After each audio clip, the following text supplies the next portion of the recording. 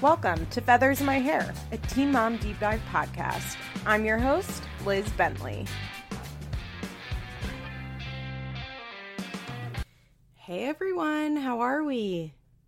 Teen Mom OG's still boring, yeah? There is some news at least this week. Before we get into that, if you want to subscribe to me on Patreon, you can find me at Liz Explains. What's it called? Patreon.com/Liz Explains. The podcast is called Liz Explains It All. I've officially been doing it for 1 year, which is really crazy. You can find a link to it in my Instagram bio. My Instagram is feathers_pod. And I put out 3 episodes last week with another one dropping today, Sunday. Last week I did a episode on this season of Sister Wives with Cara Berry. I also did an Ask Me Anything, not Teen Mom related. I officially don't answer questions about Teen Mom on there. Then I did part 1 of a David Dobrik episode. I've never really done a part 1 and part 2. You guys know I'm not afraid to release a very long podcast, but this situation called for it. If you don't know who David Dobrik is, he is one of the biggest YouTubers who is going through I don't want to call it a scandal because scandal feels too light for what's going on, but essentially there's sexual assault involved and he is losing all of his sponsors and he has an entire crew of friends that is being included in this. So yeah, I'm talking about that. So if you're interested in YouTube drama, I definitely recommend subscribing because I have a shit ton of episodes on YouTube. So yeah, if you want to hear about David Dobrik and the Vlog Squad or Sister Wives or just me talking about myself or I counted, I've officially done 108 episodes over there, which just for context, I think I've done 210 Feathers in My Hair episodes in 4 years. Just to put in perspective, like how many episodes are available on Patreon right now. And if you subscribe, obviously you get access to all 108 episodes. So come join me over there. Okay. I never want to be a podcast that like spends too much time plugging my Patreon because there's nothing more that I hate than when like I subscribe to a podcast and I love it and then they start a Patreon and like half the episodes of the free version like end up becoming ads for their like paid versions of shit. I find that so annoying. I'm specifically thinking of one right now that I won't name that really is bad about this. And it's like, fine, like that. I'm like, so obviously I have a Patreon. I support you having a Patreon. I want you to make money. I subscribe to quite a few Patreons myself. Like I'm a patron and have been patrons of people for quite a long time, but I still want to be able to like enjoy the free content. I just don't like that. I don't like that when that happens. So it's also like a really weird temperature in my room right now. I took off my sweatshirt, so I'm like just wearing a tank top. It was too hot for my sweatshirt, but now I'm feeling cold. I need to find my summer sweaters, if you will. I really have to clean out my stuff. Not clean out, trade out my winter and summer stuff. It's really hard to know like when you should do that. I feel like it's a little easier in the winter time because once it gets cold, like you still have some t-shirts and stuff, so it's not a big deal. Like you're not going to be wearing your summer dresses, but at this time of year, it's like it could still be cold, so I'll probably keep a couple sweaters out. I also have so much stuff I need to get rid of and donate, and I know that all of it just goes in the landfill, so I just need to stop shopping and buying stuff in general. But it's the only thing in my life that brings me joy right now is buying things, so it's just a really tough position to be in. But yeah, I really need to do my trade out. It's like this whole system.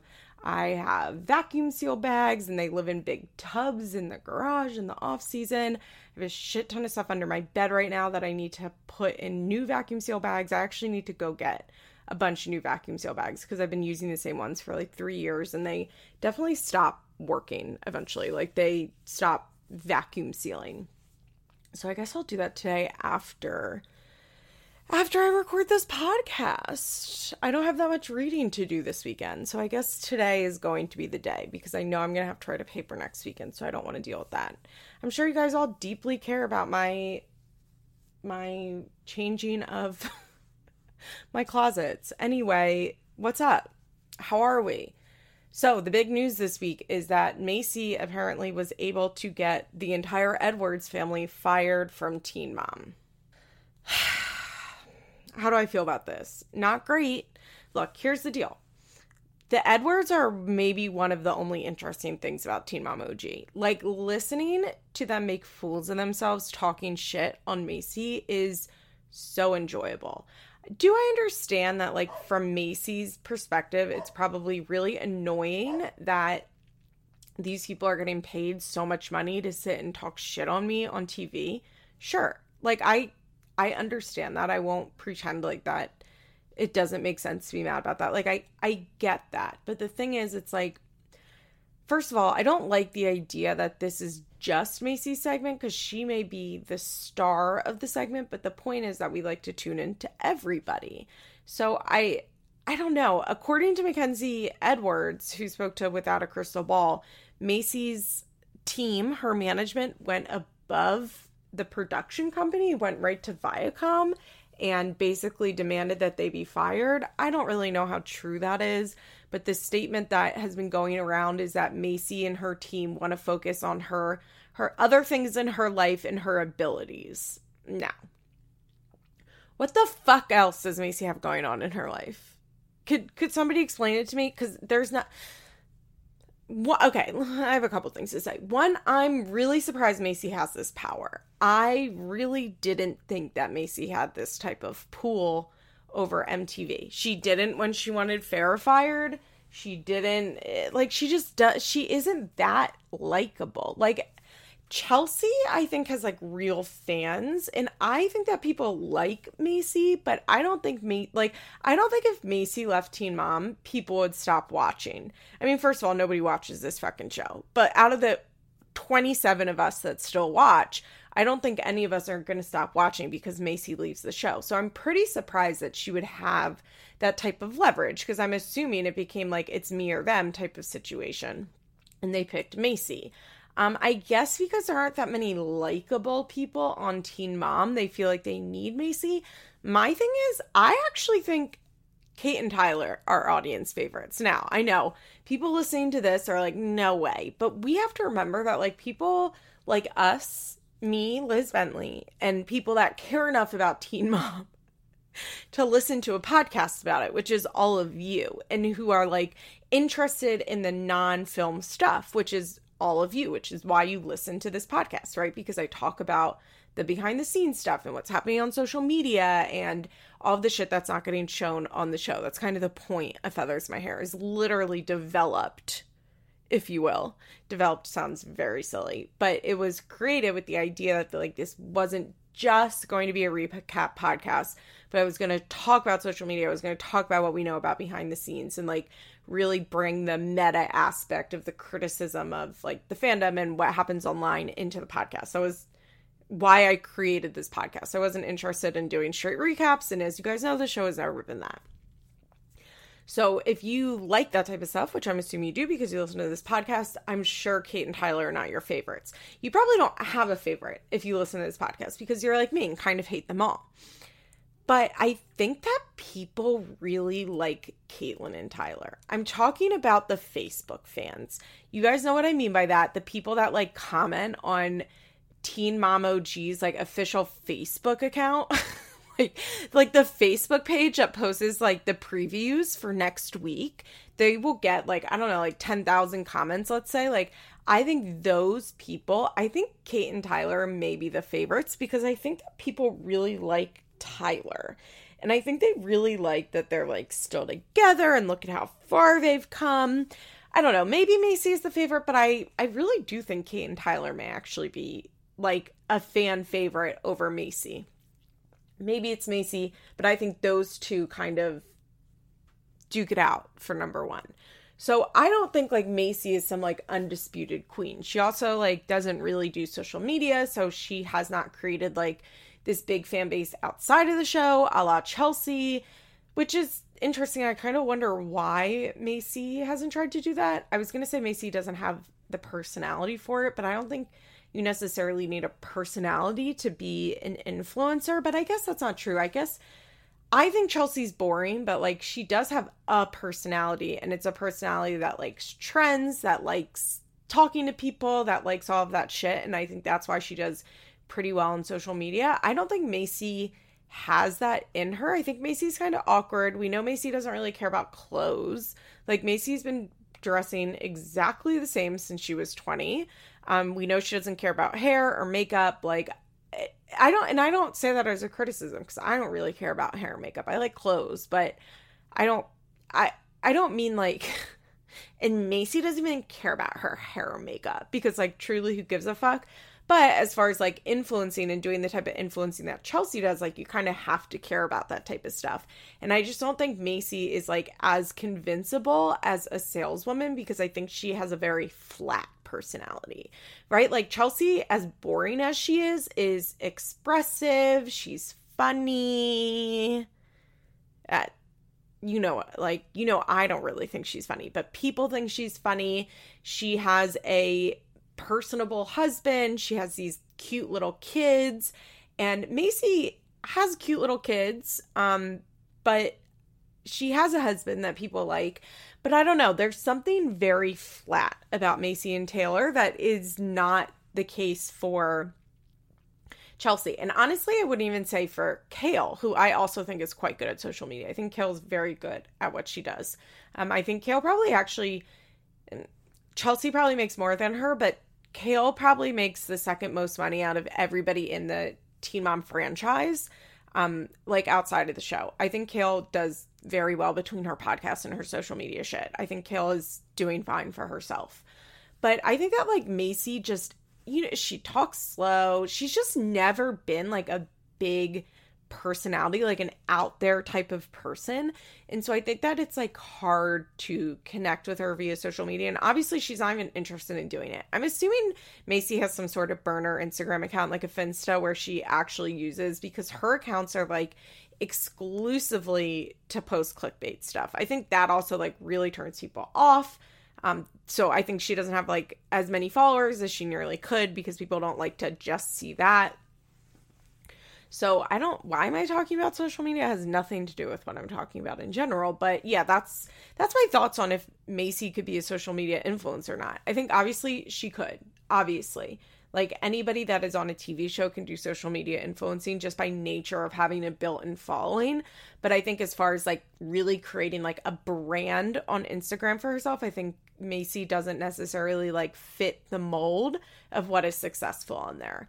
I mean, I guess she could figure out like a country version. I don't want to say country, but like an outdoorsy girl version. It's like not even outdoorsy, the Instagram type, right? Like she's not into like hiking and shit. Like dirt biking version, I'm sure there's a niche for that. I'm sure there is. So I don't know, maybe she could do something like that. But I think that Macy just like wouldn't be that great at influencing. She's not very convincing. Like I can't imagine her selling anything basically. And all she wears are those fucking TTM shirts. And nobody cares about that brand. But Macy, I guess, has the pull to go to Viacom and get the Edwards family fired. Now, I understand why people support Macy in this, because the Edwards are pretty bad people, right? Like, I get that. I do get that. I'm not saying like Macy has no reason to want them fired. What I'm saying is, from a show's perspective, I do not understand this move. I do not understand why, whether it's Viacom or MTV as a network or the production company, like why they would go along with this. Because the whole point of this show is showing drama. And the only drama Macy has in her life is with the Edwards. And now, is that good for Macy? Yeah, like I've talked about this with Chelsea. It's good that Chelsea's life is boring and she has nothing to show on a TV show, because most of us live boring lives and would never be on a TV show because we're not interesting. Like, that's not a bad thing to be that way. You know what I mean? But as far as a television show, it doesn't really add anything to it. Like, it's not compelling television. All of Macy's scenes have been very boring this season. None of us care about the PCOS stuff.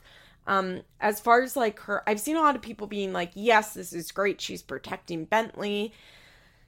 I don't know, guys. Do I think Macy's doing this to protect Bentley? No, because I think if Macy wanted to protect Bentley, there wouldn't be a television show, right? Like Bentley wouldn't be on the show, none of the kids would be on the show, and realistically, Macy wouldn't be on the show. I personally do not believe that as long as these kids are on TV, they're being protected. I just don't think that's true. I do think, of course, like, it's better for Bentley that his dad's side of the family isn't talking shit on his mom on television. Sure, but like, how much does Macy really care when she has fucking accounts in Bentley's name, like posting clickbait articles, including clickbait articles about his dad being a drug addict? Like, and Macy's like posting clickbait articles about Bentley's so upset that his grandparents are talking about him. Like, she clearly doesn't care that much. She clearly prefers making money. There's also just nothing in Macy's life that I care about. I don't want to watch someone just being a mom and like taking her kids to sports, because you know she has those kids in like 1,000 sports. Like, I don't care to watch kids wrestling. Like, I don't want to watch that. If I wanted to watch that, I'd call up one of my girlfriends and go with them to their kids' sports games. Like, that is all accessible stuff that I don't care to see. I like to see Ryan and Mac talking shit and looking like idiots. And that's the thing, like, they look bad. I don't really know why Macy feels like they need to not be on the show, because it's not like they make her look bad. Here's the other thing. I'm not sure Macy's going to love an edit that she gets with the Edwards not being there. You know that the show needs a good guy and a bad guy. They always have. That's how they do it. They like, the audience just like cannot comprehend if there's somebody that's just good. Like, we need a villain too. And the Edwards serve that purpose in her segment. So who is that going to be? I think we're going to get a lot more of Macy's drinking if the Edwards aren't there. Like, I think that MTV is going to have to do something to make these compelling. So what's the story going to be? Is it going to start showing Macy drunk all the time? I don't know. I think it will. Personally, I hope, because that's the only other like semi-dramatic thing or interesting thing about Macy's life is that she's drunk all of the time. Because she's drunk all of the time. Like, we all acknowledge that, right? Like, she drinks a lot. And I don't know, maybe she doesn't drink a lot, but like, the fact that she is always drinking, it really stood out to me a couple weeks ago when they were having that game night with the family and she was drinking a White Claw. And it's like, it's a Sunday night, you're playing a game with your kids and you're being filmed. Like, do you need to drink during this? Or remember when she had like Bentley's private wrestling coach over? It was the middle of the fucking day. She and her friend were in there drinking. And it's like, do you need to have a Bud Light right now? Like, is that something that needs to happen? It's just weird, like, appearance wise. And there's no way that she like doesn't know that people notice this. So it's weird that she hasn't like picked up on that and stopped doing it. And even if she doesn't have a problem, which like, who fucking knows if she has a problem? We see so little of her life. One would think that like they'd be aware of people being like, Macy drinks a lot, and so you'd cut it on camera, but she doesn't have any desire to do that, I guess. So I hope that's what angle they go with. Did you notice on the next week they did something weird, which they never do ever? They did in later this season, and they just showed Taylor and Larry fighting at the reunion, and I think they did that because of the news of the Edwards firing. I think that MTV realized that they needed to include something like that in there so the audience wouldn't be like, what the fuck? And the audience would understand, like, if they're reading about the Edwards getting fired, they would get it. I'm curious about what this means for Ryan and Mackenzie going forward. Like, I don't think Mackenzie works. She does Instagram stuff, so, but who knows how much money she's making on that. Ryan obviously doesn't work. Apparently she told Katie Joy from Without a Crystal Ball that Ryan has some skills that they're going to fall back on, which, good luck. I've also seen a lot of people be like, MTV should fire Ryan so they're not enabling him anymore. I think the concept of an employer enabling like an addict by paying them for their work is very weird. I think that people with substance use disorders are allowed to have jobs. I don't think MTV is enabling Ryan. I think that's a weird mentality. I also don't really believe in the concept of rock bottom, and I don't believe that we need to like take all good things out of an addict's life to punish them into getting sober, because I don't think that's how it works. I think what's going to start happening is Ryan's going to start stealing. Like Ryan, I mean, that's what you do when you're a heroin addict. You start to steal eventually. Like that's what every heroin addict does. Like you start to break the law to get the money that you need. Women, unfortunately, usually end up in sex work and men end up burglarizing. Like that is very, very common for heroin addicts because you have to get your fix and you need money and you don't have money. So how do you get it? You can't hold a job because your life's too much of a mess. I don't know. I just like this idea that the only way for somebody to get sober is to like literally make them jobless, homeless, familyless, like, and then they're just gonna be like, oh, I get it, I want to get sober now. I don't think that's accurate. I will say overall Ryan looked a lot better this episode. I swear to God he must have been wearing a wig last episode. I swear his hair didn't make any sense and it didn't look like that this week. I really think he was wearing a wig. I love the idea of Ryan being like, I'm just going to wear a wig. I think that'd be really funny.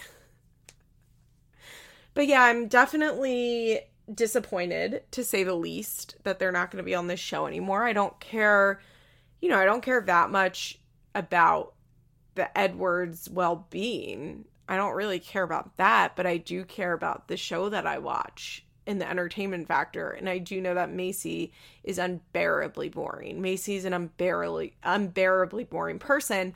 Like part of what I was saying about the social media stuff is that Macy is very dull. Like she has a very flat personality and watching her is not very interesting. So I don't know. I don't know if the next announcement is actually that Macy's leaving the show. I know that a lot of people, when Chelsea left, like thought Macy would be the next one to go. And I was like, I really don't think so, because Macy, Macy really benefits from this show. I don't think they have money any other way. Like, I think that they fully rely on Teen Mom for their job. I do not believe TTM is making enough to keep them in the lifestyle they've become accustomed to, but I don't know. Maybe they're leaving the show. I'd be pretty surprised, but maybe that's the next thing. And the Edwards just don't realize that. So I guess we'll get into this week's episode right after a quick break. Hey everyone, today's episode of Feathers in My Hair is sponsored by Helix Sleep, and let me tell you, I'm hyped about this. Helix reached out and asked if they could send me a mattress, and of course I said yes. You guys know I love bed. I love it. I'm recording this ad from my Helix mattress. The thing is, my last bed was just too soft, it was hurting my back, and I was really ready to upgrade to something nicer and firmer. The Helix site has a 2-minute sleep quiz to help you pick the mattress that works best for you, which I appreciated because here's the thing, like I need a firm mattress because of my back, but I also want it to feel so soft at the exact same time. So I'm picky and I wasn't quite sure what to get. So I was glad that there was a sleep quiz that could guide me through the process of picking the mattress that would be best for me. I was a little intimidated about the idea of buying a mattress online, but this sleep quiz really made me feel confident in my choice. Helix has soft, medium, and firm mattresses, as well as a cooling option for all of the hot sleepers out there. I'm also a hot sleeper. I have a lot of needs when it comes to a mattress. Helix cares about everyone getting the mattress that works best for them and has options for all body types, including plus size. I took the Helix quiz and it recommended me the Midnight Luxe. It's a perfect combination of soft but still firm for my back, but at the end of the day when I get into bed, I just feel like, this is so comfortable. If you're in the market for a new mattress, you should hop on over to the Helix site and take the quiz and see what they recommend for you. It comes shipped right to your door. Just go to helixsleep.com/feathers, take their 2-minute sleep quiz, and they'll match you with a customized mattress that will give you the best sleep of your life. Each mattress has a 10-year warranty, and you can try it out risk-free for 100 days. If you don't like it, they'll come and pick it up for free. But I think you will like it. Helix is offering up to $200 off all mattress orders and 2 free pillows for our listeners at helixsleep.com/feathers. That's helixsleep.com/FEATHERS. I guess we'll start with Cheyenne and just get her out of the way because really there's nothing to say about Cheyenne. Corey came home and she told him he's pregnant and he's happy for her because what else would he say? Like, I love how they have this build up like, Oh, I don't know what Corey's gonna say. Of course, Corey's gonna say he's happy. I really, you weren't sure? I don't think that's true. I don't think that's true. Also, okay, did you guys notice, if you actually watched this episode, which is probably not most of you, the amount of timestamps they were using? It starts with Macy, and they show her, like, talking about the shooting, which obviously I'll get into in her segment. And then it goes to, like, in Cheyenne's segment, they're like, a week later, 2 days before. Like, I don't understand why they're using so many timestamps. Like, I don't care that it's been a week. Like, I don't really know why we needed to see 1 week later in a timestamp on the TV and not just hear Cheyenne in the next moment say, Ryder's been with her dad for a week and now he's bringing her home. Like, we get it. Corey also talks to Zach, which Cheyenne pretends to be nervous about, but of course is just like, I love you, baby. Good job. I'm so happy for you and Cheyenne. Like, there's no drama. Like, Corey clearly doesn't want any conflict, and Corey clearly doesn't care at all. Like, really doesn't care. Although there is a cute moment when he comes in and she has the ultrasound and she's like, did you see our baby? And then, because it's like Kyle, their mom's there. I don't know if their stepdad was there as well. But Kyle starts laughing that, like, it's our collective baby. But I mean, I really think it kind of is, because it seems like, you know, Boz is always around Kyle's son. And it's nice that Ryder and Boz are so close. And now the new baby will be in there. I wonder if Kyle's in a relationship. I think we would... No, I mean, I have no idea if we would know. But she never seems to have, like, a significant other around. But I would be curious to know if she's in a relationship. Our Kyle Lynn. I'll never be over that. It's a wild thing to name your child. Letter R, Kyle Lynn. Oof. It especially doesn't age well, like, what we know about R. Kelly, you know? So, like, R. Kyle... just doesn't, it's not great. It's really not great. But that's truly all that happens in Cheyenne segments. I mean, Cheyenne has no drama in her life. Like, what drama could Cheyenne possibly bring to the show at this point? She has a extremely happy family. Even her dad and mom, like, and their significant others all seem to get along. Like, there's no drama or, like, divorce drama. Corey and her are getting along great. Corey's life is really good and he's happy. And then she's happy with Zach, and Zach's, like, obsessed with her and, like, so excited to be a dad and, like, do everything that she wants to do. Her sister and her family love Zach. Like, there's nothing to talk about. I don't mind watching her scenes because I like her and I like her family and I like Corey. I think that they're all pretty endearing and, like, they're a fine palate cleanser, I guess. Like, I'm fine with watching them. I'm never like, oh, Cheyenne's on again. I'm so bored of this. Like, I don't feel that way when I watch it, but there's nothing almost ever to talk about on this podcast about her. So that's all I have to say. Let's go to Mackenzie McKee, who... dark. Oh, you know what? Because we were talking about love languages last week, and I posted on my Instagram what I called a non-comprehensive list of people's love languages. The Teen Mom cast, not just like people in my life's love languages. No, the Teen Mom cast members' love languages. This is what I came up with. So for Teen Mom 2, I put Janelle as quality time and words of affirmation. Kale, acts of service. Somebody pointed out in my comments that she's definitely also a physical touch person, which, yeah, I agree with that for sure. Because I think that's why she and Chris are, like, still together. But I think Kale, as far as, like, what she wants in a partner is acts of service. But I think that physical touch is kind of like what, like, drives her. Leah, physical touch. I saw some people suggest words of affirmation, but I'm not so sure. I don't feel like she really cares that much about words of affirmation from other people. She likes to give them to herself. I don't know, maybe she is words of affirmation because she's always giving them to other people, but physical touch for sure. It's why she always cheats on all of her significant others. Chelsea, words of affirmation. Duh.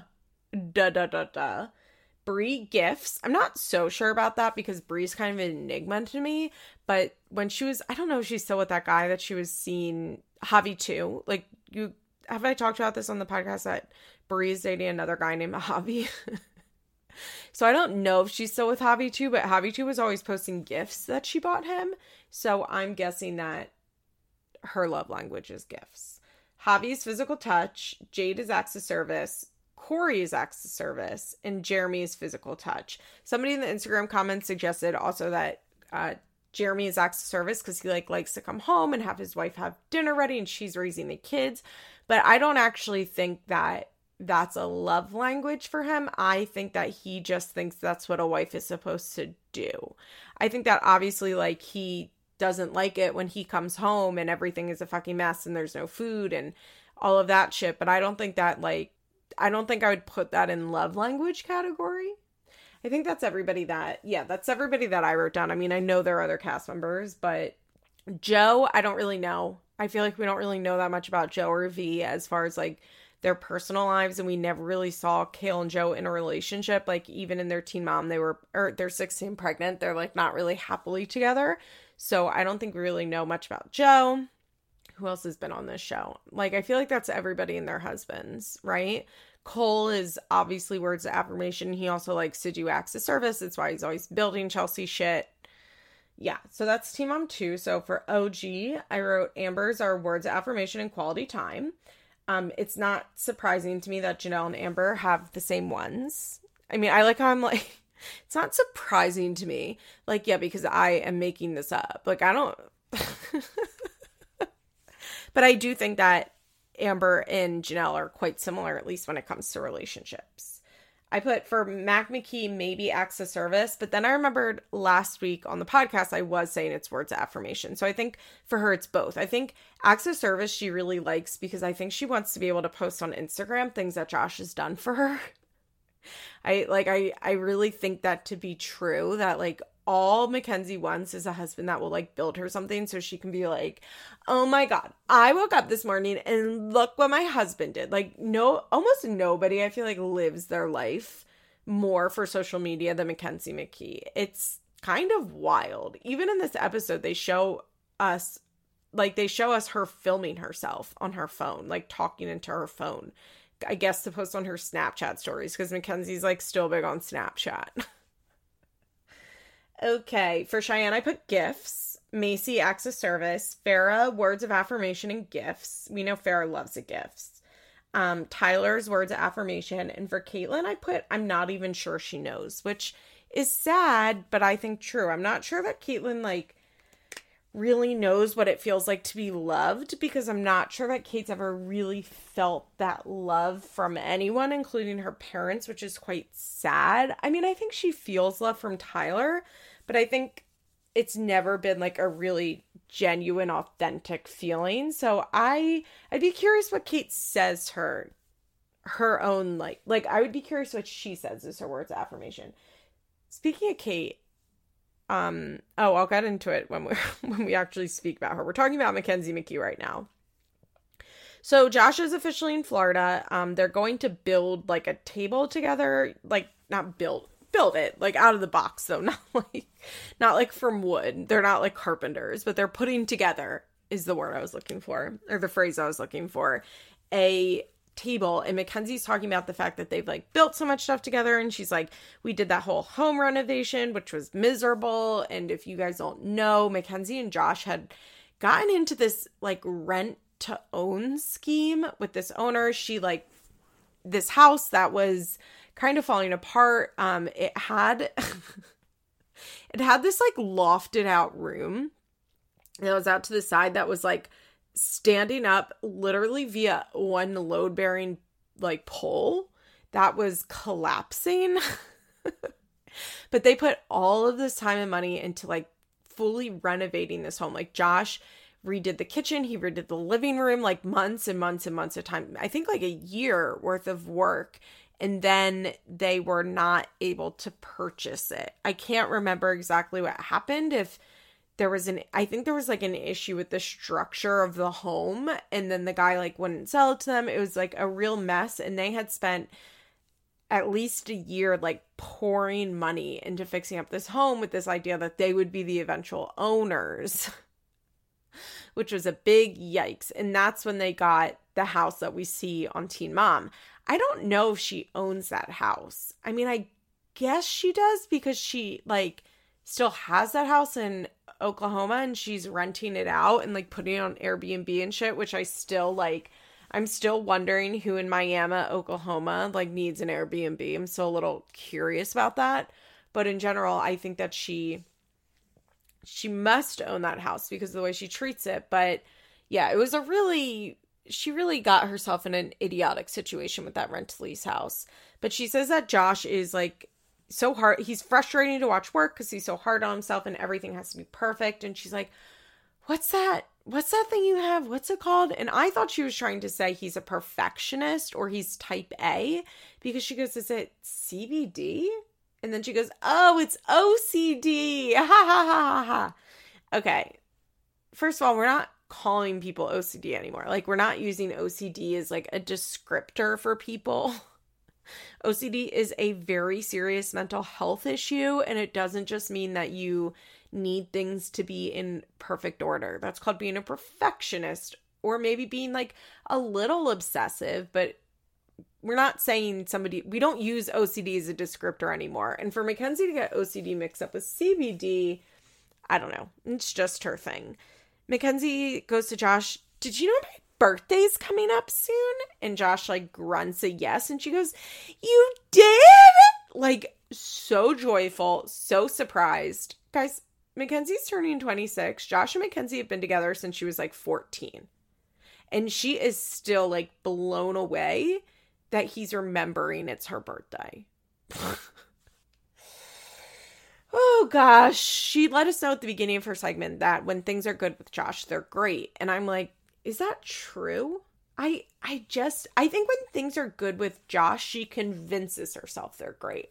I don't think they're actually great. I think that she just like, she's like, well, we're not fighting. You know what I mean? And like, this is fine, but I don't think she's like actively happy. I think that anytime they're not fighting and Josh is being like semi-nice to her, she is feeling like things are great, which is sad.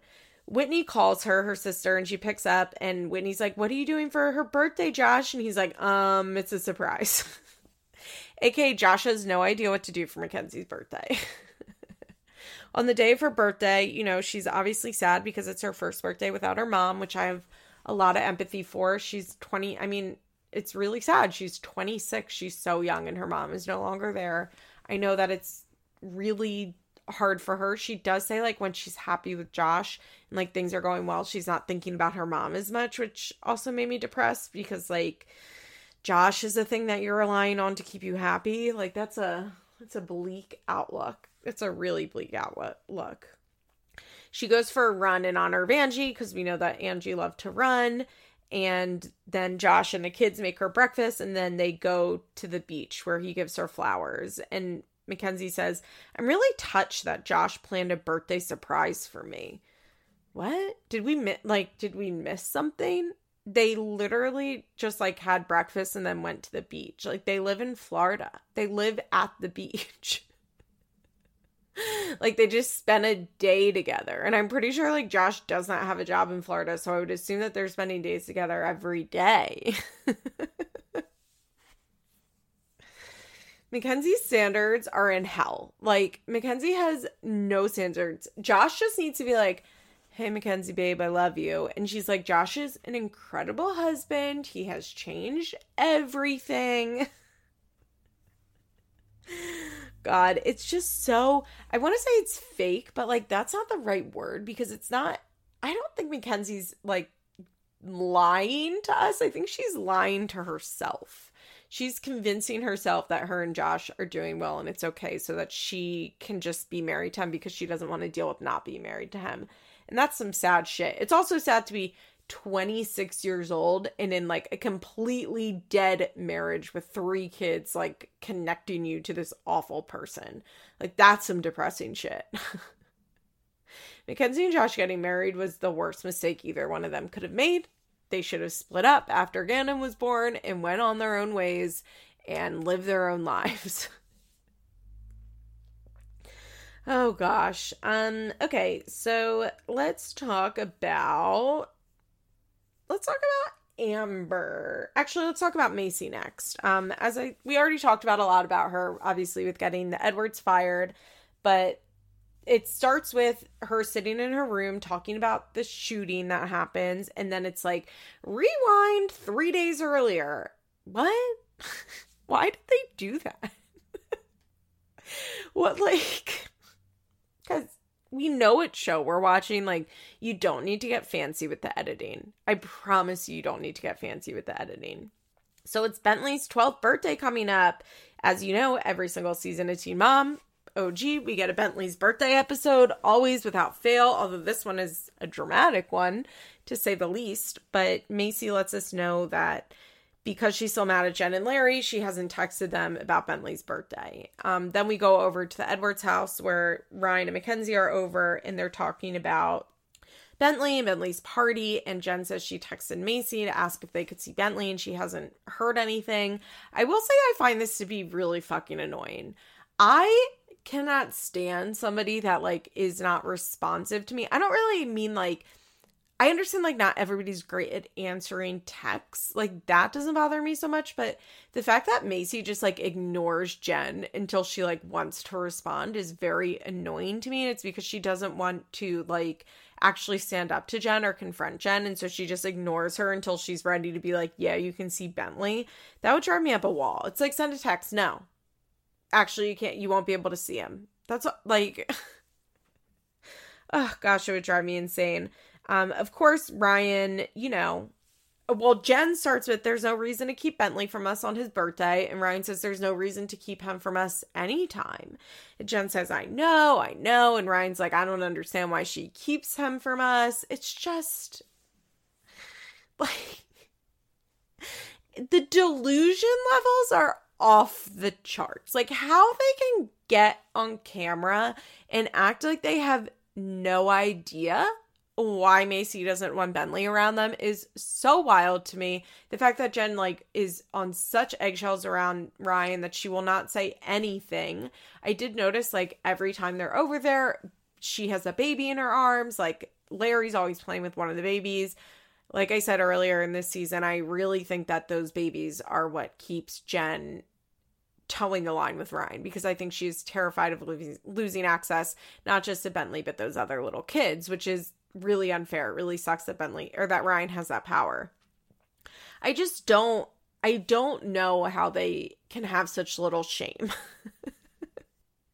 And of course, like, the fight that happens at the reunion that we saw a little clip of, which what we saw was Taylor, like, yelling, like, y'all act like you have no idea what's going on. You know it's Ryan's fault. Ryan has never been involved, and yet you're blaming it on Bentley. And that's when Larry, like, pops out of his seat, and that's when Macy grabs Taylor to come back. Like, they don't end up fighting or anything, but it's the truth. It needs to be said. But the only reason that Jen and Larry are on that stage at that moment is because Ryan and Mackenzie wouldn't even get out on stage with them because they're such little babies. I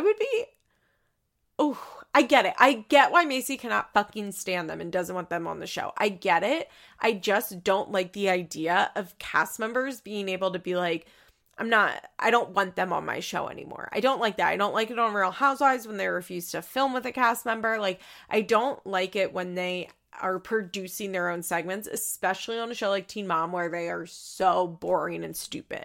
Like, I'm sorry, Macy's not smart enough to produce a show. She's not good at it, I don't think. Because if she was good at it, she would understand why the Edwards needed to stay on TV. I don't know. I really think we might be getting a Macy leaving storyline. So then we get a scene of Macy and the kids and Taylor dirt biking, and they're talking about Bentley's birthday. They're just going to keep it little this year because of COVID. She hasn't spoken to Jen about it yet, but she did say that they could have him. I guess she eventually said that they could have Bentley next week, but they decide that Bentley's just going to have, like, a couple friends over. It's not going to be a big deal. Macy doesn't even do that thing that the Teen Mom moms always do. It's like, well, do you want your dad to be there? Like, they don't even mention Ryan. Ryan and the grandparents are not mentioned at all. I mean, he is 12. Like, they're not having a birthday party, I'm assuming. Like, he's just inviting friends over. I think by 12, you're, like, especially for boys, you're kind of past the age of, like, formal birthday parties.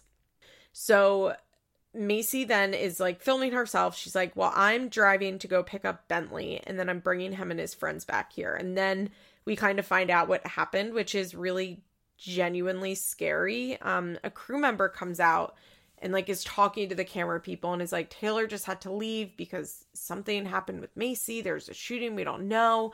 And then we see some like body cam footage of the police officer. We see an article. I guess one of the people involved in the shootout was killed by the police officer, which is like so scary to think that like not only did this shooting happen, but like somebody actually died there. I really felt for Macy. We get a scene of Taylor coming back with Macy, and he comes out of the car first and is like, you guys have to go. He did a cut the cameras dead ass. And they were like, well, how's Macy? He's like, she's shaken up, but like, no, we can't have this on camera, which I totally get, especially when we get this sit down segment from Macy describing it. You can tell she is shook. I feel like shook up is an understatement. She is fucked up from this, rightfully so. When she explains it, like, I had so much sympathy for her in this moment. It was so scary what she was describing. I guess she went into the store and she said she just heard like a bang and then glass felt like exploded on her, and she like could tell right away that it was that there were like it was gunshots. She said she could see bullets in the air. I'm not totally sure what that means, but I've never seen like a gunfight, so I don't, can you like see the bullets going back and forth? But she said she like felt the glass on her and she couldn't tell if the shooter was inside the store or outside the store, which is very scary, very scary. And I guess she went into the bathroom and locked herself in the bathroom in the gas station. I mean, it's just awful. She said before she called 911, she called Taylor she said it was an 8-second call, and she couldn't even like fully say what she was trying to say, which was she called him because she thought she was going to die. But she like can't even say the word die. She starts to cry. It's just really, it's really, I would be fucked up. I would be fucked up from this. It's not an over exaggerated for TV type of thing that happened. I remember reading an article that I guess the cop had used her car as like a shield. Like the person was shooting in the direction of her car and the cop was hiding behind it. Now she was inside the gas station, but I'm sure that also fucked with your mind because it's like, okay, I was inside, which is why I was spared. But like if I'd been in my car, like I probably would have been killed or shot. Like I can't imagine how fucking scary it is to just like hear a gunshot and then glass is exploding on you and you don't know where the gunshot is coming from. I would imagine that's a very scary situation in which like you have no idea if you're safe or not. Like obviously if glass is exploding on you, you're not safe, but it's one thing if you like can see that the person is outside, so at least you like have time to run somewhere. I don't know, it's just so scary. I really felt for her when she was talking about this. I really did. That is horrific. I think it's good that she like sat down and told us what happened as far as the TV show goes, but I would understand if she just like could not even talk about it. It's really awful. It's so like I mean, I'm sure it was terrifying for Taylor. He just like gets a 8-second phone call from Macy saying like, they didn't say what it said. I'm curious what she said. Like, there's a gun, like there's a shooter here. I'm gonna die. Like it's so scary. It's really interesting, I guess, that her instinct was to call Taylor and not 911. I think I would understand. I think like I would assume in that situation that somebody else was calling 911, right? I like not like the bystander effect thing, which I guess isn't even true. They've proved it's not even true with the Kitty. What's the case? The Kitty G. How do you say her last name? Genovosa, Giovanisa. I think it's Genosva, I think is how you spell her last name. I actually have no idea. But it's that lady Kitty, who was murdered in New York City, and they used to use her murder as like the basis for the bystander effect because she was supposedly like basically beat to death or stabbed to death in the middle of the street and was screaming, and everybody ignored her screams because they assumed somebody else was calling 911. I guess that has been like debunked, you know, like that didn't actually happen and it didn't happen that way. But there is this idea of like the bystander effect where everybody else assumes that somebody else is doing something, which for sure makes sense. Definitely makes sense. I'm just glad that Macy's okay. I'm glad that Bentley wasn't there with her. I'm sure she's very glad that Bentley wasn't there with her. And yeah, I guess next week they're going to talk about like the after effects of it, which she's having some PTSD, which yeah. I think it'd be pretty remarkable if she didn't. So, Kate and Tyler. I actually think Kate and Tyler were pretty interesting this week. I think it's very interesting watching them deal with parenting in the nature that they never had involved parents. I think that it's like such an interesting peek into a world that we're able to see what it looks like to have two people who suddenly in their lives have a completely different life than they had as children, and they're now parents and they want something different for their kids than they had, and they're not sure how to give it to them. They talk about this a lot in this episode, but you know, their parents never did schoolwork with them. Kim was always working.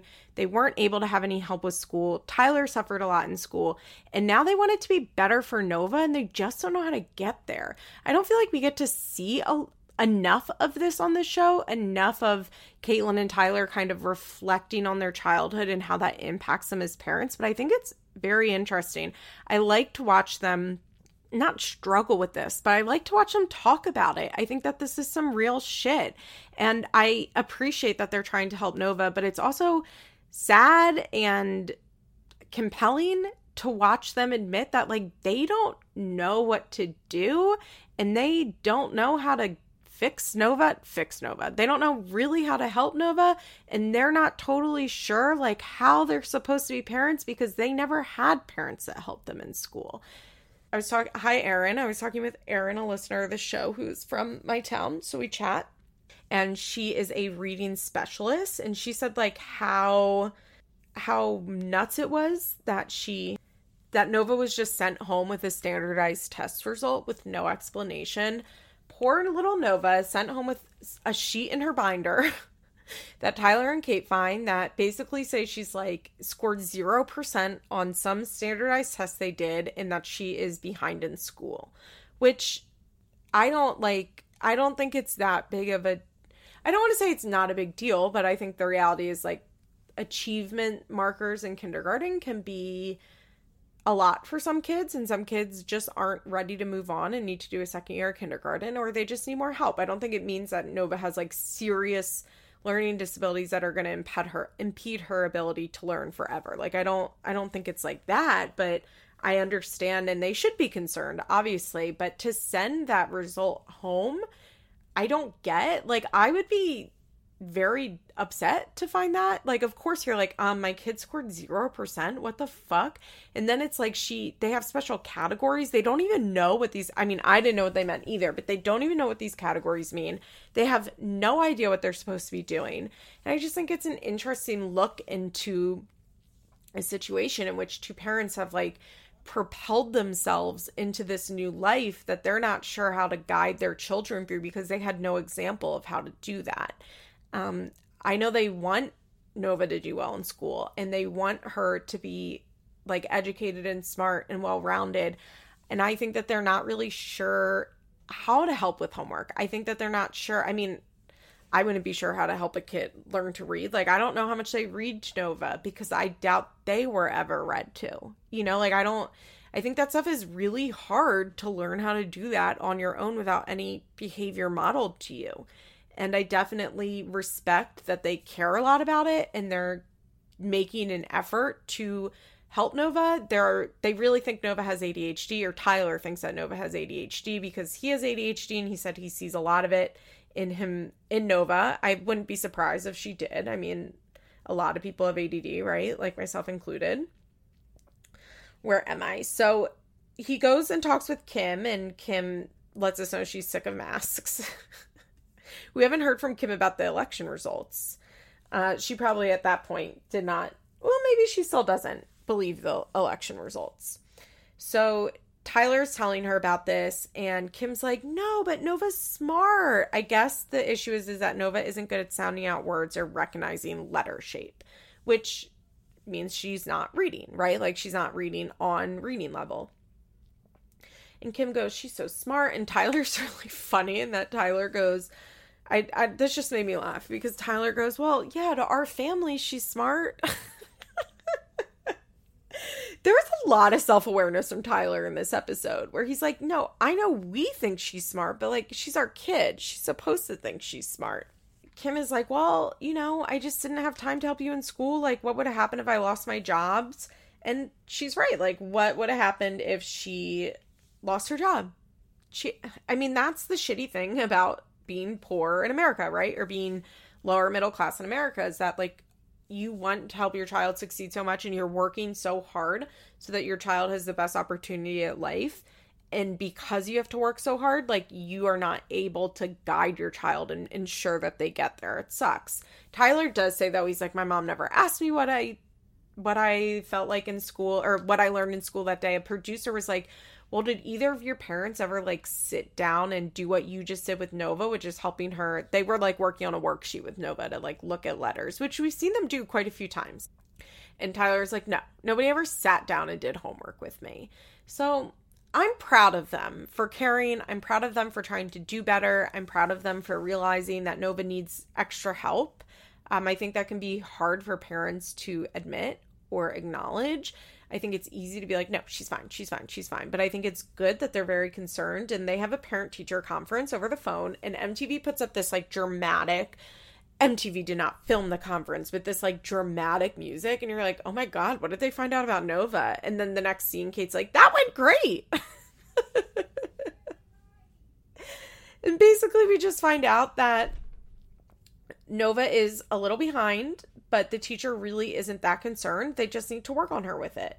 They need to work on, like they have started to do, they need to work on her letters and sounding things out. So Tyler's just like, Kate's like, why are you so panicked? And Tyler's projecting his struggles with school and the struggles he had onto Nova, which I think is very, very natural. I think that it's very hard if you had a lot of trauma in your childhood and you didn't have adults modeling behavior for you. I think when you see struggles in your kids, it's easy to just be like, oh, well, they're going to end up like me, which I had a lot of issues.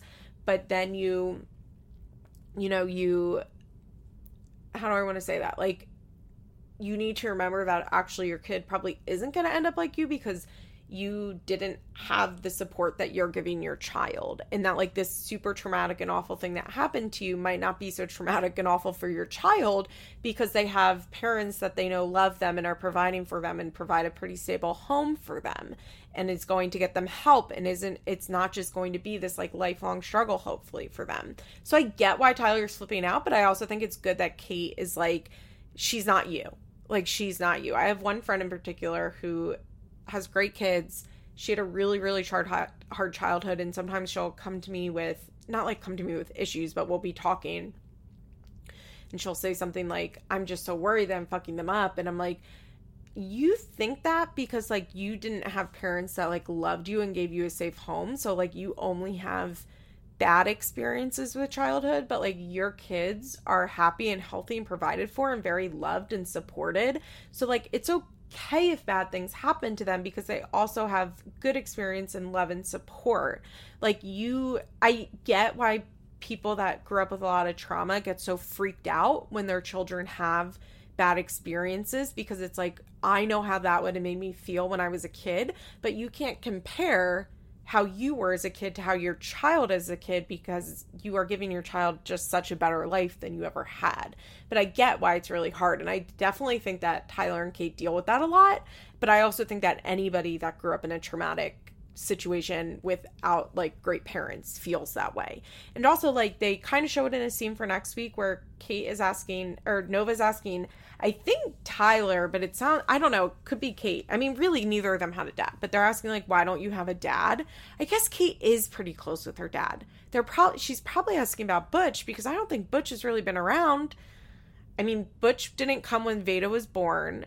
and he had already been living in Texas for over a year at that point. Nova's 5, Veda's 2. I mean, she probably doesn't even really remember Butch, like Butch probably hasn't really been around since she was 2-ish. So maybe she is asking Tyler why you didn't have a dad. And I feel for Tyler. Like, I feel a lot for somebody that's trying hard to do better than their parents did. And maybe not doing the best job in the world, but is fucking trying. And when he's like, I don't know how to be a dad because I never saw a dad. Like, that's upsetting to me. Like, that really makes me feel very sad. But I also think that, like, just thinking about that means that he's doing better. And I liked that Kurthy, the producer, like, pointed out, like, they're like talking about how hard school is for them and nobody helped them. And like that subtle question by Kurthy, which was like, hey, did anybody ever help you with your homework? Like, did anybody do what you guys just did? I think helped them kind of put into perspective that Nova does have it better than they did. Tyler at the end says, Tyler goes, I think we're okay parents. He goes, I don't think we're bad, but I don't think we're particularly good either, which is always how I describe them. Like, Tyler read one of my Reddit comments for sure. And Kate goes, no, I think we're doing great. And Tyler goes, not really. Because Tyler's right. Are they doing great? Probably not. But most people aren't doing great parenting. They're doing a hell of a lot better than their parents did. And hopefully what this means is that Nova has parents modeling to her how to be a pretty good parent. So when she has kids, she'll know how to be a parent. I kind of have this theory that, like, the first generation out of trauma, like, can't be that perfect. I'm using perfect loosely, but can't necessarily achieve the level that they want to achieve. But as long as they work really hard and they try, they can set their kids up to have the normal life. And then their kids have, like, the normal parenting experience and, like, have all of these skills that they didn't have when they become parents. You know what I mean? I think it's like that second generation out of the trauma is where, like, the benefit really comes in. Like, I think Nova and Veda and little baby Z have a good life. They have good parents.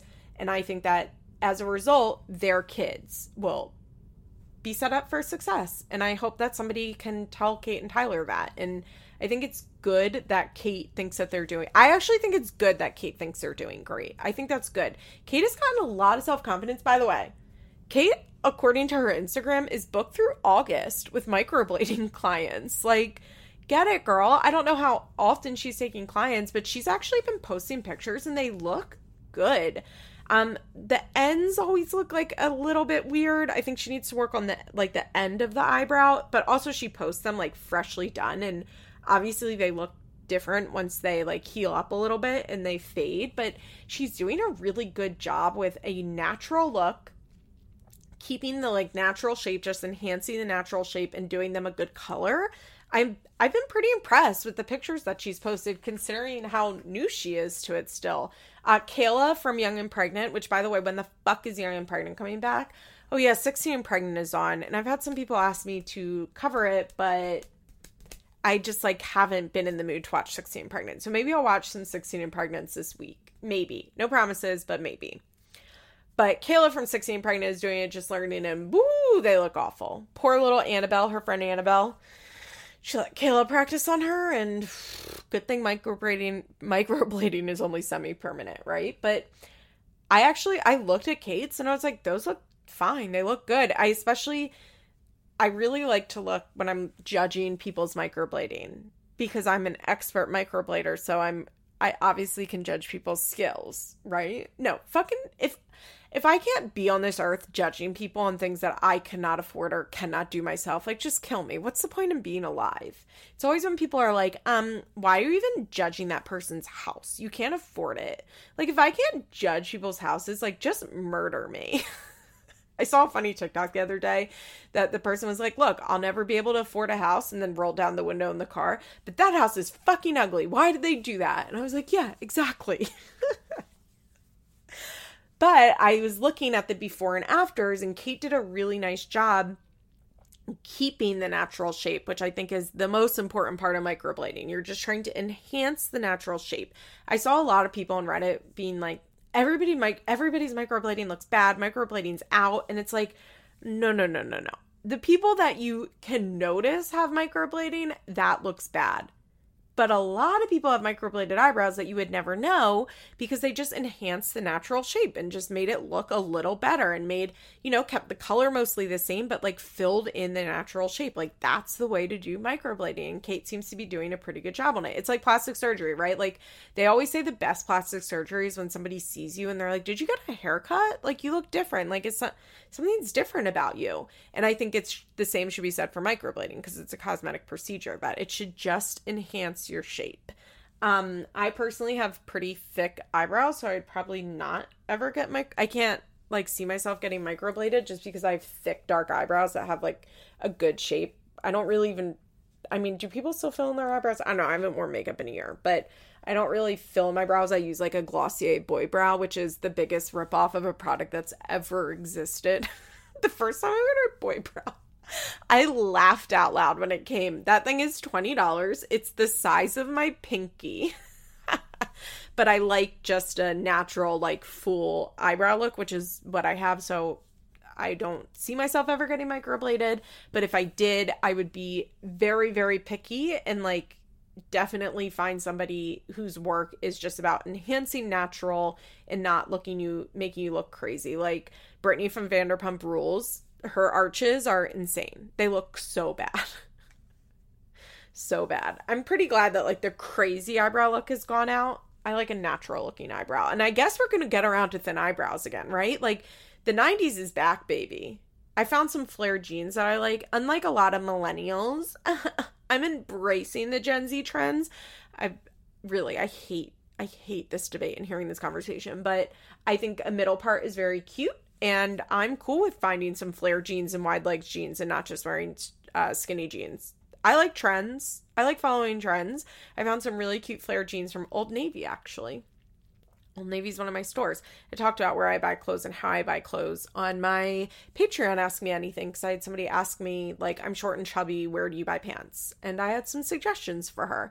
And I talked about shopping as somebody that's plus size, like that's not plus size but doesn't fit into the straight sizes for every store. Most stores I fit into straight sizes. I don't really know if there's anywhere where I can't fit into their clothes at all at this point, but there was a point when I couldn't. But where my body is now, I mostly can, but I do look at some plus size stuff sometimes. It can be hard. You're like in between. My new thing is finding, it's called mid-size, I guess is what I am.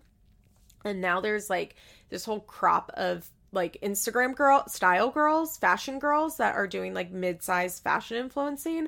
And I definitely suggest like if you have a mid-size body, because there's definitely like a decent amount of plus size influencers, which is, not nearly as many as there should be, but I think it's hard. Like I think as far as finding like people that look like you on Instagram that are influencing clothes, it's very hard in like the mid-size range. And by that, I mean like the 12 to 16, maybe like 12 to 18 range. I don't really know when it gets to like what like a plus size fashion influencer size would be. 18 is plus size, but I think you know what I mean by this. But I really suggest, if you're like me, finding a fashion girl that has a similar body to you and seeing what they wear instead of just trying to buy stuff that is either worn by like much larger or much smaller.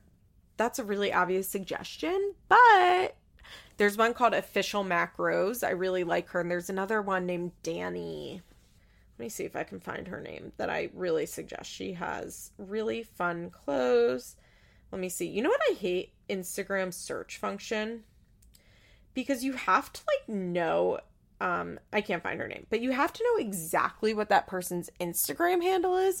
I don't fucking know anybody's Instagram handle. And like, if they don't have their name in the Instagram handle, like I cannot find them. It's so annoying to tag. I don't like a lot of things about Instagram. I don't know where I was. Why I'm talking about clothes, I'm not sure. But I think that's it for Kate and Tyler. I am glad that the teacher walked them through the tests. I still think it's absolutely wild that they just sent her home with those terrible test results without an explanation. Okay, let's wrap it up with Amber, who is the most self-centered person in the world, possibly. The way that she talks about Leah is so sad because she only talks about Leah, like, in reference to what Leah does for her, essentially, and like what Leah thinks of her. Like, there's no talk of like, what can I do to make my relationship better with Leah? Everything she says is like, well, Leah needs to understand, Leah needs to do this, like one day Leah will understand. Like, it's all about Leah, like, in the future magically forgiving Amber for everything. She'll just understand. And it's like, well, why don't you fucking work on it today? Like, why don't you forget all of that, forget like hoping for the future, and work on trying to fix your relationship today and what you need to do today to make your relationship work. Amber's not interested in doing that. Even her opening line is, being distanced from Leah right now is challenging, but there's a lot of stuff she doesn't understand about me and my mental health, but some of it needs to wait until she's a bit older to explain. Sure, that's fair. Like, she is 12. She doesn't understand the depths of borderline personality disorder and bipolar disorder and drug addiction. That's totally fair. I totally understand. But at the same time, like, she doesn't need to understand it. Like, just start showing up for her. Like, that's all Leah seems to want, is for Amber to show up and be there and to like be present when she's there. But Amber can't give that because Amber's very unwell. If this season has shown anything, it's like how unwell she is. She's still on Instagram Live all the time. The other day, she was on at 7:30 in the morning, which I'm assuming meant that she had not gone to sleep yet, because we know she doesn't wake up early. She was on with Dimitri, so I guess she and Dimitri are back together. And people were like, he only wants you for a green card. And they were just like, she was going on about how 90 Day Fiance makes all of them look bad, and he's not using her. And then I guess someone said she was a bad mom or something, and Amber looked at her profile and was wearing like a thong bikini, and Amber was just like screaming like, you're a hoe, you're a hoe, we would have called you a hoe, you fucking bitch. Like, just, yeah, it was 7:30 in the morning. I was still in bed, and I get to work at 8:30. If that tells you anything, must have been before 7:30, because I usually get out of bed at 7:30. So this was probably 7:15 a.m. and I'm just watching Amber scream about someone being a hoe on Instagram Live. And the fact that Dimitri's back in the picture, it's not good. This whole episode is basically about Amber's dog dying, Madison, which is sad. I'm pretty sure I don't know what happened to the other dogs. The other dogs are not mentioned, but it seems like Madison is the only one that she has. She FaceTimes with her mom, and she says, you know, me and Leah are having problems. I'm trying so hard to get the bond back to where it needs to be. And it's like, tell me 4 ways that you're working hard to get the bond back with Leah. Also, like, back, when did Leah and Amber really ever have like a solid bond? I don't think ever. When she says get it back, I'm like, I think you need to work on building a bond. I think that's also the other thing. I think Amber has this like magical fantasy in her head of this time that she was like this expert mom to Leah that doesn't exist. She even says, did I write it down exactly what she said? She said, you know, I just want to get back to where she'll realize one day that what I did for her before. I don't know where she said. Oh, she says it to the therapist later, but she says she's going to understand how much I was there for her before and what I was trying to do and what was going on. What? When was that? Because we watched on TV. You were not really there. By the time Leah's 1, Amber's like fully a drug addict. Before she's 1, she's really struggling with being a parent. By the time Leah's 2, I think, is when Gary had custody of her. Then Amber's in prison. She gets out when I think Leah turns 5 or 6 in that Being Amber special, which she filmed literally as she left prison, which you should watch if you haven't watched that. I think Princess and I did a recap of that on Feathers in My Hair at one point. Scroll back and find that. I was still in Florida. I remember recording it in my Florida bedroom. So sometime pre-June 8, 2018.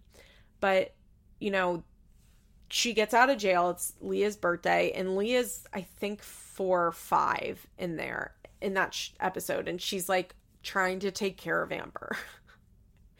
Then she gets with Matt like within 2 years of that, less than 2 years of that.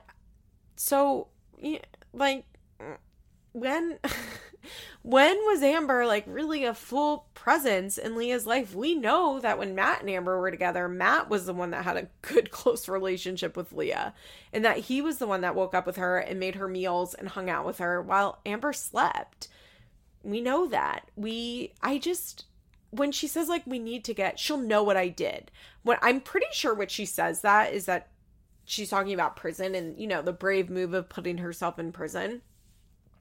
She was only in prison for like 17 months. Leah's 12. That's a lot of non-prison time. That makes me question what the fuck you're doing as a mom. So we get a scene of Gary talking to Leah about the dog dying, and basically is like, it's really sad that dog has been with your mom through everything. And she's like, your mom's just going to need a little extra love from her daughter, from her boo-boo. And Leah's like, I don't see her. Leah says she doesn't go over there a lot, and even if she does go over there, she's sleeping. Yikes. She says, we haven't had one-on-one time in a few years. She's not even trying. And that's why it's like we hear Amber being like, I'm a good mom. I'm a damn good mom. Leah and I just have to get back to where we were. And Leah's like, we don't have one-on-one time. She doesn't try. I wonder if Amber gets really mad. I bet Amber gets really mad at Leah when she sees these scenes. Really mad at Leah. I wonder if she's been saying on Instagram Live anything about it. Poor Leah. Amber decides to, Gary then goes, well, it's a two-way street. No, it's not. Not when the child is 12. I do think once you're an adult, if you have, like, non-abusive parents, then having a relationship is a two-way street. Like, if you're adult, you need to put effort into all of your relationships, including the relationships with your parents. But when you're 12, no. It's not a two-way street. No, no, no, no, no. Amber needs to be putting in the work, and then Leah can respond to the work that Amber puts in. The idea that Gary said, like, I don't really get why Gary said that. Because Gary's stupid. Gary doesn't have any emotional intelligence, that's why. But I wish he had been like, well, I'll talk to her. I don't know why Gary, like, doesn't ever offer to talk. I mean, maybe he just knows nothing's going to change. Okay, so Amber decides to have a therapy session because she's having trouble dealing with the dog. And I'm like, are you not having therapy sessions regularly? Because to me, that means that you're not seeing a therapist, which you need to be in therapy, Amber. I feel Amber's a really bad and abusive person, but I also just feel deeply sad for her. I think that life is very, very hard for Amber. And I think that Amber doesn't have the motivation that she needs to fight every minute of every day to get better from her mental illness. And I can emphasize with that because that's a really hard task. It's why Amber needs to, like, take herself off this show so she doesn't have to sit around, like, explaining her mental illness and justifying why she does certain things all the time. Because I don't think that Amber really wants to do the work it takes to get better. And I don't blame her for that because it's really hard to do that work. But at the same time, it's like, don't sit here and pretend like you're doing the work because you're not.